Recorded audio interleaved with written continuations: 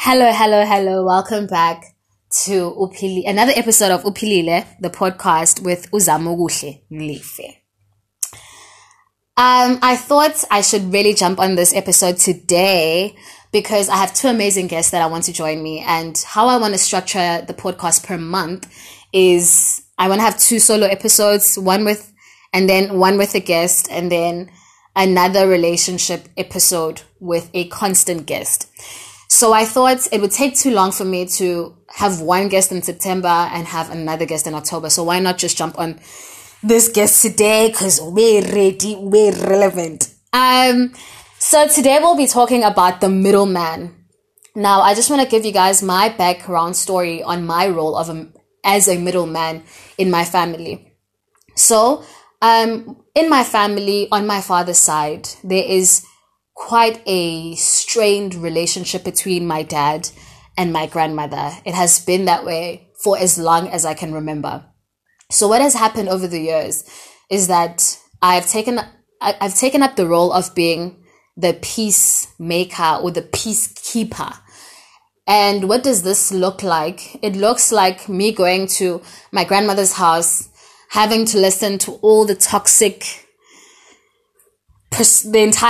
all the toxic perspective and things that she has to say about my dad, and then keeping a neutral mind, then going to visit my dad and having to listen to him not speak well of his mom, and keeping a neutral side on both sides so that I'm able to freely visit my grandmother because she's family and freely visit my dad because he's my dad. It's a very tiring role to play. And I actually wanted to make this an open conversation with someone else who has a story of their own, but in the same topic of being a middleman. So today's guest is Unonjabulo. Was I supposed to say your name? Okay, wait, I'll have you introduce yourself, but I want to give you guys our story. We have been friends for the past 3.5 years, and we have bonded over awareness of our family dynamics and actually daily trying to work through them. So she will introduce herself and she will give us her background story on being the middleman. Hi guys, my name is Nonjabulo, as Zamuhle has said. Thank you for taking the time to listen to this podcast today, and I hope you do gain something after listening to it. I am the second child of 4 children, but I'm kind of sometimes the firstborn and sometimes the secondborn. I think I've had to be the middleman for literally every sibling, especially between them and my mom. But yeah. Okay. Please go deeper, Papa. In terms of, because currently we're not speaking about being the middleman in a healthy sense. So how has being a middleman between your siblings, just give us a background story on being a middleman between your siblings and whichever parent, and how that has planned out and its effect on you as a person. Okay, firstly, I think I've noticed that I've been playing that role. I've only realized it recently, and actually something that's been happening for a very long time. And I think one of the biggest things, because like lack of communication that happens in Black homes especially, and it's in the small things, literally from the time I grew up. I remember when I was a kid, I would literally do everything for my brother, because especially when we went to the same school, I'd take him to school, I'd walk him back home, all of that. I was literally everything for him. And I think it started like that. It was like those small things, and it literally built up to bigger things, especially when he got to high school, when started having issues. I think it was adolescence stage.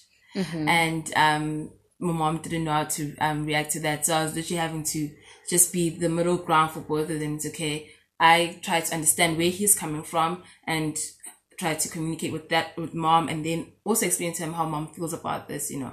I don't know if it makes sense. Yes, you are making sense. You are making a lot of sense. Why did you feel it necessary to play the middleman or the peacemaker?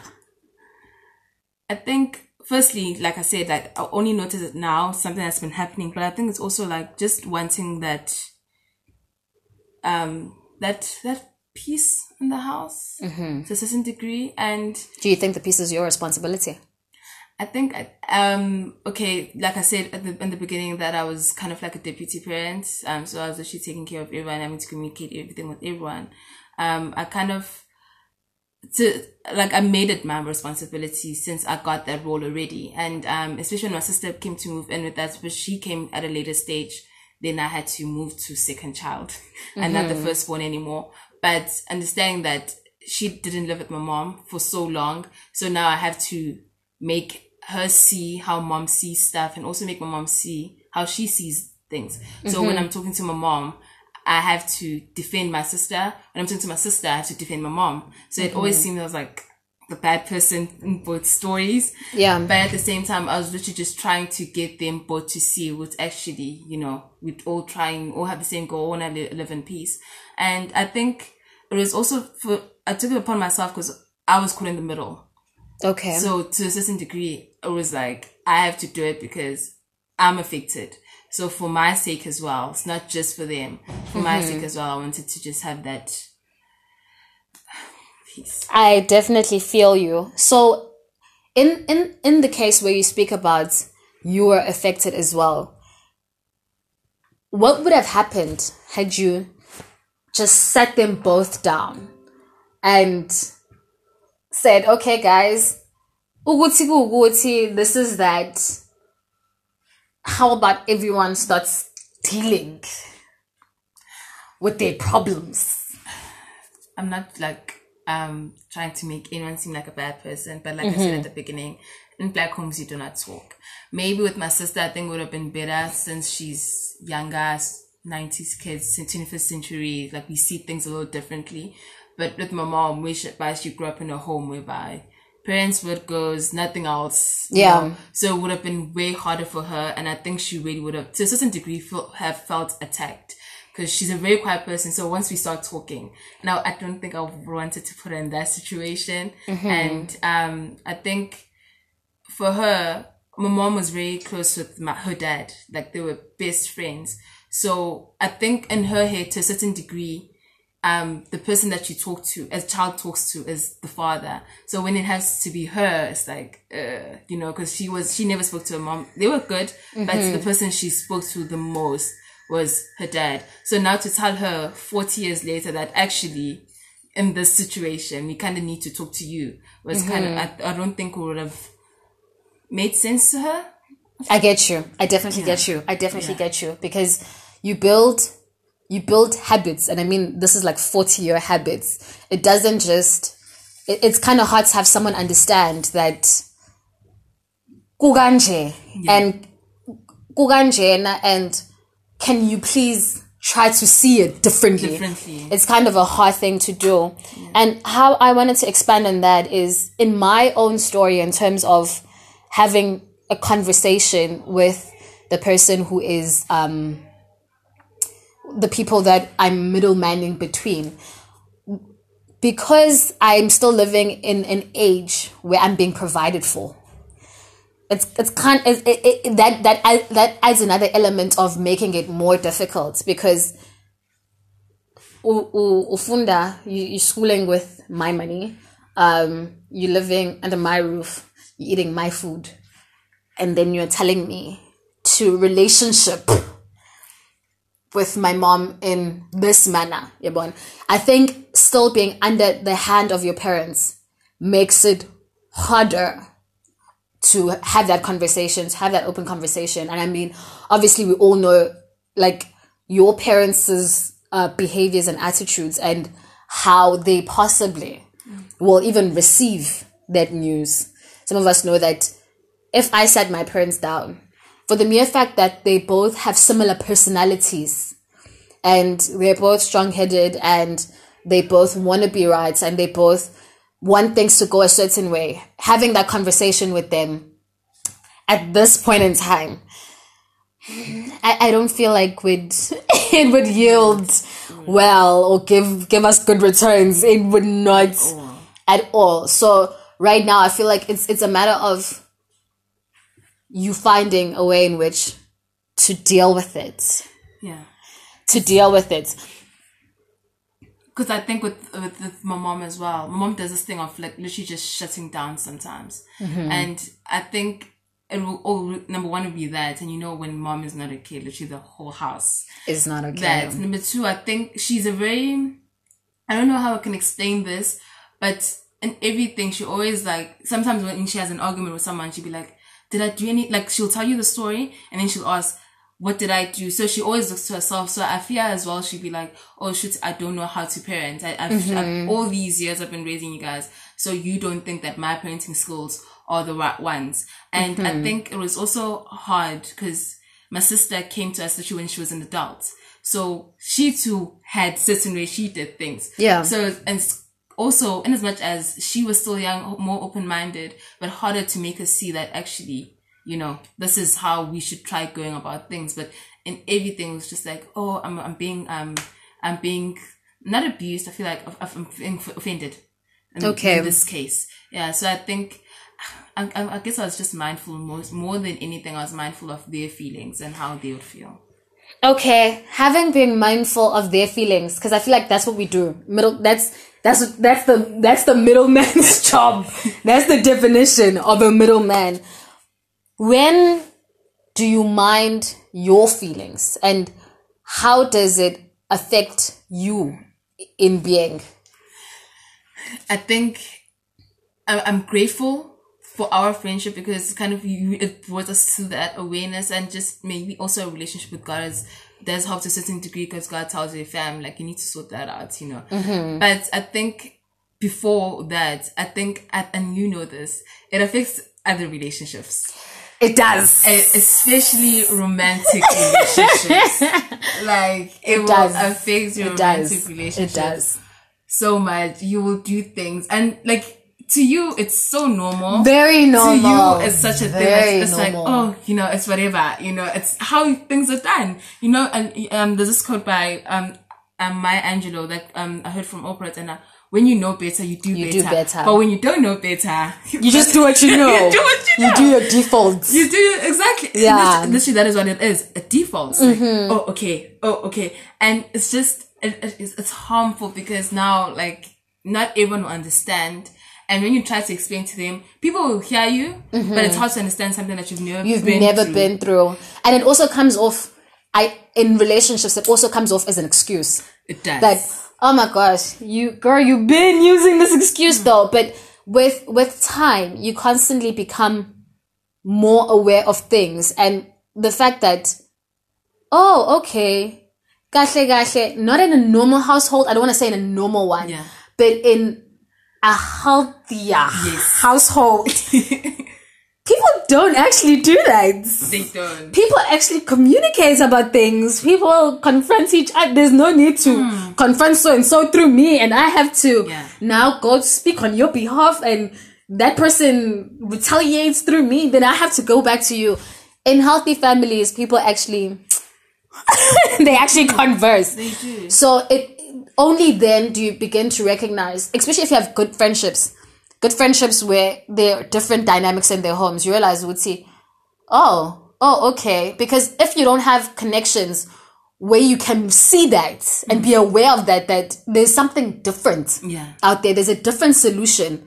You don't have to always follow this default. But it becomes an opportunity for you to be aware of it and to actually start working on it. Now, Kona, sometimes you can work on it. Something I've realized, you can work on it on your, like, by yourself. But then the problem, because there's levels of working on something, you can work on something by yourself. But when you get into a relationship, now not just a romantic relationship, but a relationship, there's also a level of working on it in a relationship. Does that make sense? Yes, it does. And you have to apply the knowledge. First and understand the person. And sometimes even recognize it, because sometimes I don't recognize it. I'm just like, you're just doing and you're doing and you're doing. And you have, when someone makes you aware of it, you have to go back and go back and go back and check, where's this coming from? And that's the thing. It's that, number one, you can't beat yourself about it, because literally, okay, I recognize at the age of 20. It's 2-year habit. It is. So it's literally takes so much, firstly, to say, tell yourself, okay, it's not the right thing, and then work on it. It's not a matter of, because I remember I was talking to this other person the other day, and I'm not going to say any names, but they said, something happened, and then they're like, no, you can't do that because now you're saved. That's not how things are done. They said it as if it's such a something that you wake up in the morning, I'm saved now, I do this. And it's not like, literally you're so used to it being, and it's literally a process, and you can't start doing it that way if you haven't healed. Exactly. From whatever happened. Exactly. So you need to heal from it first and then start changing, because literally it's still like a wound that's still there, and you kind of you've been taking care of it for all these years, so you're always going to go back to it. It's like, oh, it's still there, it's still there. And also in the terms of being a middleman, as I was saying earlier on, that I'm still under the hand of my father. So it's something to deal with something and still have to go back and live in it, literally, while you've dealt with it. Yeah, it's hard, because for me, how it affects me, it becomes heavy. Now I minimize time I spend at my grandmother's. I minimize time I spend at my dad's. I visit them, and you don't want to, because they're family. They're family. You really want to build this connection, but because out of habit and out of all these years of playing middleman, you're just like, okay, I've learned about this and I'm trying to heal from it. So you end up avoiding those people, which is still not the best of solutions. But for me, that's currently what I am doing, because I'm like, okay, this is quite toxic. And for me, I need a lot of detoxing afterwards. I've been listening to this, because it's very hard to listen to someone being bashed that you love and then having to move and talk to them immediately. It leaves an impression in your mind. And now you have to go speak to them like nothing is wrong, like you haven't heard anything bad about them. So it's an ongoing process. But to wrap up things, how do you feel like, because when you have learned something, and you've come to the awareness of something, you begin to recognize how it can, or how it has served you, or how it continues to serve you. Because I believe, yes, something may be a bad thing, but in terms of your journey, in terms of your purpose, how has it made you better? You know how how busy I used to be when I got to varsity, always doing something, organizations, and at some point I was leadership position for one of them. I think it helped me with communication. I did not realize how much a role that played, because you have to listen. Firstly, you listen, and you don't just talk over them. You don't just say, hey, this is how it's supposed to be done, but you listen to how they feel and find a solution around that. So it's helped me a lot, excuse me, with communication. And then another thing with the whole still being in the situation, but you heal from it. So I think this year especially, it's when, like, sorry guys, I'm Christian. So it's something I've been doing with God a lot, like the healing process. So at first I'm like, okay, I'm doing this. God's like, you need to heal from this. I'm like, okay, cool. We're healing from this. And then I expect that I'm healing from this, so everyone else doesn't matter. I gotta be. And then like people will come to me like, Ninja, I'm not okay. I'm like, how? But God, like, I'm still busy. I'm busy on me. I'm working. Excuse me. So stop right there. I'm like, okay, fine. I put my emotions aside, because that's what I've been doing all my life. Put my emotions aside. I tend to the person, and oh damn, I can catch feelings quite quickly. So if you tell me a sucky story, I'll be there crying with you. I'm like, oh my gosh, no way. That's why I don't like going to funerals and all of that ish, because it's like I can get so emotional. But recently, I remember this one evening. Remember when I deleted WhatsApp for 3 days? Like that was like my detoxing. I was like, time away. And then I remember the day I came back, and then I was like, okay. And then 2 people texting me with like sucky stories. I was like, okay, cool. Yeah. a Sophie stories. I'm okay, cool. I'm listening. I'm rising. Yeah, ching ching. We talk. We finish. Another one texts me, and then the fourth person texted me. I was about to send a text. I'm like, fam, I can't do this. I've already taken. And then I was like, no, we have grown. We are listening to them does not mean I don't have to take care of me. And I've learned how to do both simultaneously. Okay. How to, I still take care of myself. I listen to you. It's not my story, but I'm as your friend, I'm going to be supportive. I'm going to be there and do everything that you need me to be and pray for you even. But I did not sidetrack myself. I did not put my emotions aside. I still take care of me when I need to, if that makes sense. It does. It does. It does. It does. It does. We have reached the end of our conversation. Thank you so much. Thank you for listening. Thank you so much. We hope you enjoyed the conversation as much as we have. You've enjoyed the conversation? I did. It's shorter than our normal ones. Pretty short. But we hope that you guys have learned and gained something from it. And I'll be releasing the next podcast next week, Saturday. Stay tuned in. Do share this with your friends. I'll appreciate that highly. Thank you for your time. Goodbye.